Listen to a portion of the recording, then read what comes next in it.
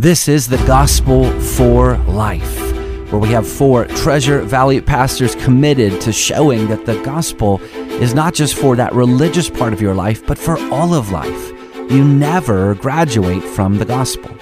Around the table today is Russell Herman, pastor at Cloverdale United Reformed Church, Jonathan Van Hoogen from Dayspring United Reformed Church, Vinny Hankey from Valley Life Community Church, and Ryan Hemphill from Treasure Valley Reformed Presbyterian Church.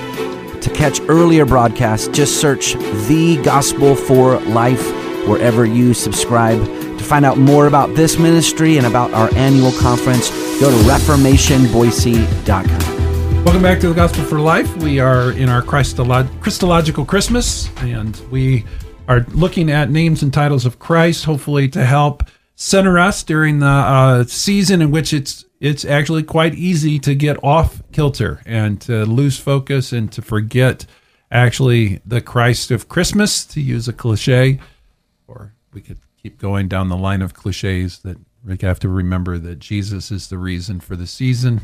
Jump in if you have some favorites that you want to. That's my whole Advent preaching series is Christmas cliches. Oh, good. That's all I do, stand up there and say them. There you go. That's good.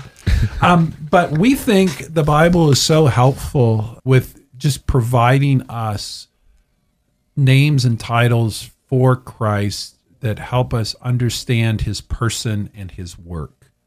And I think it's just a wonderful example of how the God of the Bible understands who he's communicating to, that our tendency is to need as much help as we possibly can get.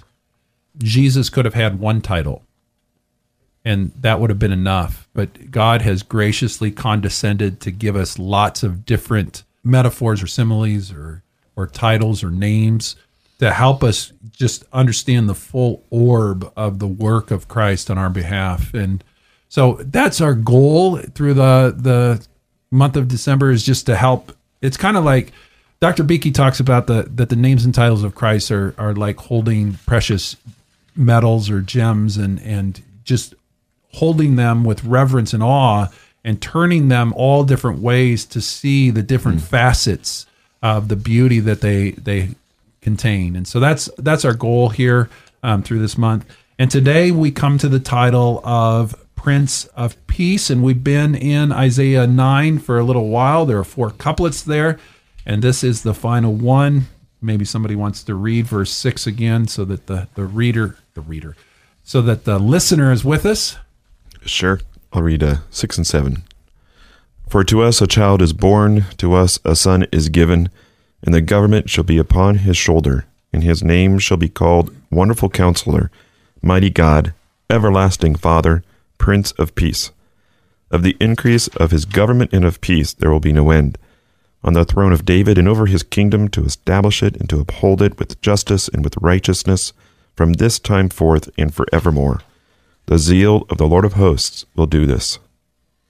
So what are we to do with the name Prince of Peace? What does it mean? As we think about Prince, we can think about it as a representative of the kingdom. The word there can be an official, an administrator, a leader, a commander. And so when we think about Prince, it's not a diminishing of Christ's title as King of Kings, but rather it speaks of his representative role, that he's the representative. In fact, this is what he announces in the Gospel of Mark, that the kingdom of God has arrived. He has brought it to bear upon the lives of his people. And then we think about peace, he reconciles us. And the beauty of that reconciliation is that it occurs while we are still enemies, while we were against him, while our backs were turned to him. Christ does his reconciling work to us. Jonathan Edwards, he says, he is a king of the most unparalleled clemency and grace. Never was any kingdom ruled by a government so mild and gentle and gracious. He is exceedingly gracious in the manner of his ruling his people by sweetly and powerfully influencing their hearts by his grace, not governing them against their wills, but powerfully inclining their wills toward himself. We see this declared at his birth when the angels appeared to the shepherds. And just as, a reminder, this host it's not the heavenly choir, it's the heavenly army. And so imagine terrifying spiritual beings, glorious in their own right, battle ready, but yet they're swords are not drawn. And instead of wiping through the earth and destroying everybody, as we all deserve, they proclaim to the shepherds, "Glory to God in the highest, and on earth peace among those with whom he is pleased." And that's, again, that he is, as Vinny just said, he brings peace, and that declared even on the day of his birth. Not to undermine Christmas carols, says it's not our goal, so No. don't hear it that way. However, Not entirely. No. we do have some of them that proclaim some things or phrase some things in ways that are not helpful. And so sometimes people will say, well, Jesus came to bring peace on earth. If you go back to the verse that Ryan just read, it says, "Glory to God in the highest, and on earth peace among those with whom he is pleased." That's different than saying peace on earth. You're right. It's peace to those among those whom he is pleased. So the goal of Jesus Christ coming was to bring peace to his people. Right. It wasn't Peace between God and his people. That Yes. reconciliation. it wasn't to bring peace across the globe and end war. Right. He ended up particular war. Most important. Yes. Yeah.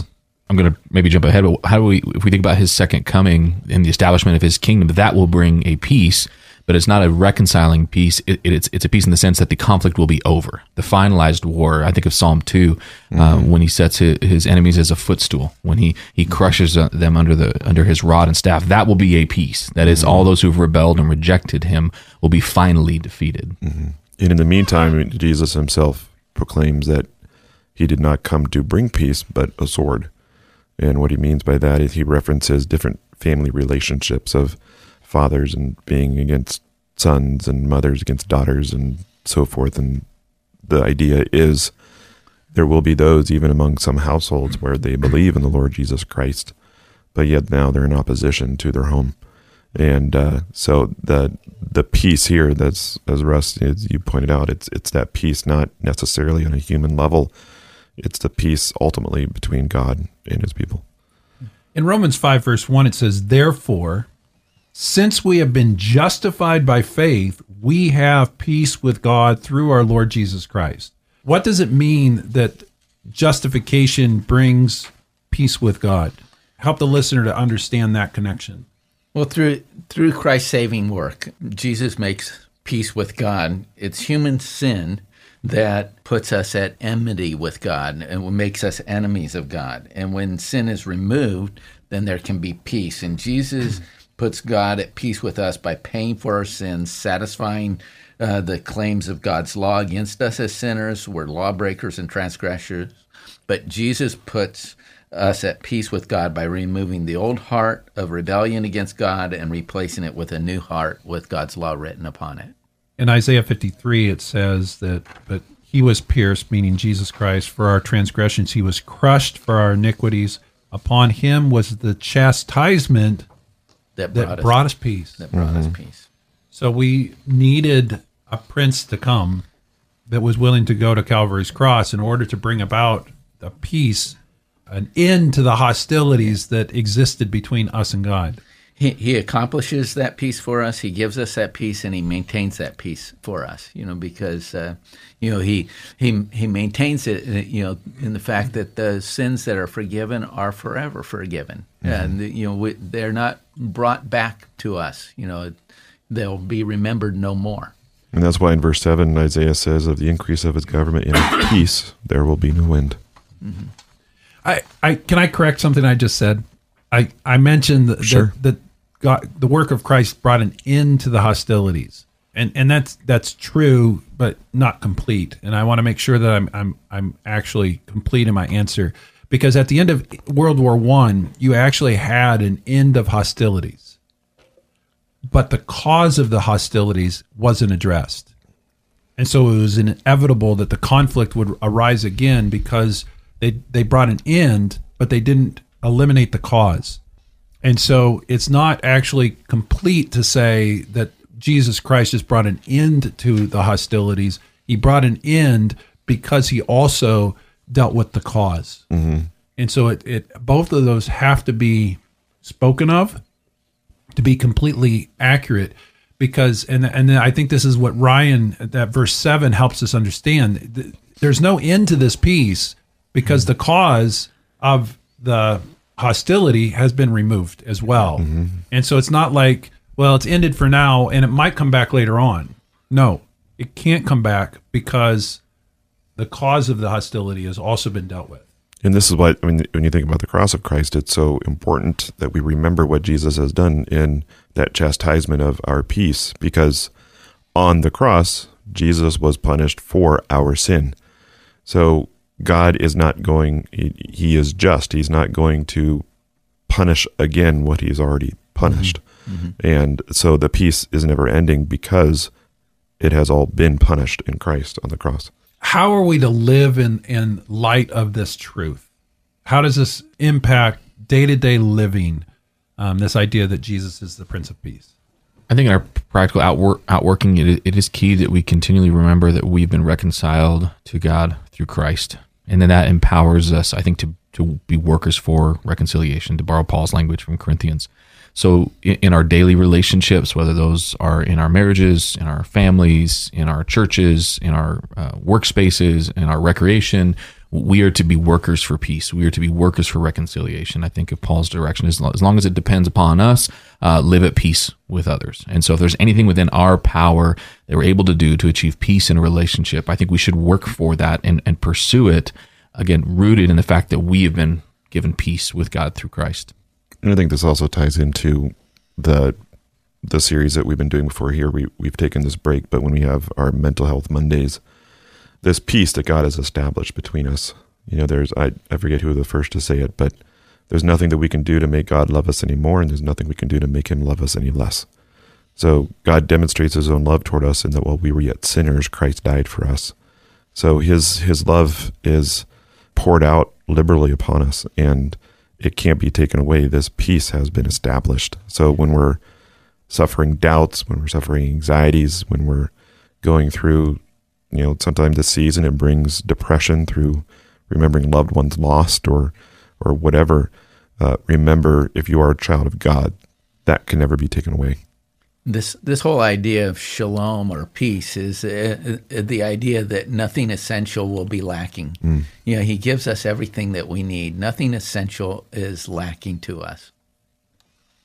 Vinny kind of cheated ahead a little bit earlier, but we are going to just swing back just a little bit and touch on this briefly here at the end of the show about the second coming of Christ. How is the Prince of Peace related to his second advent?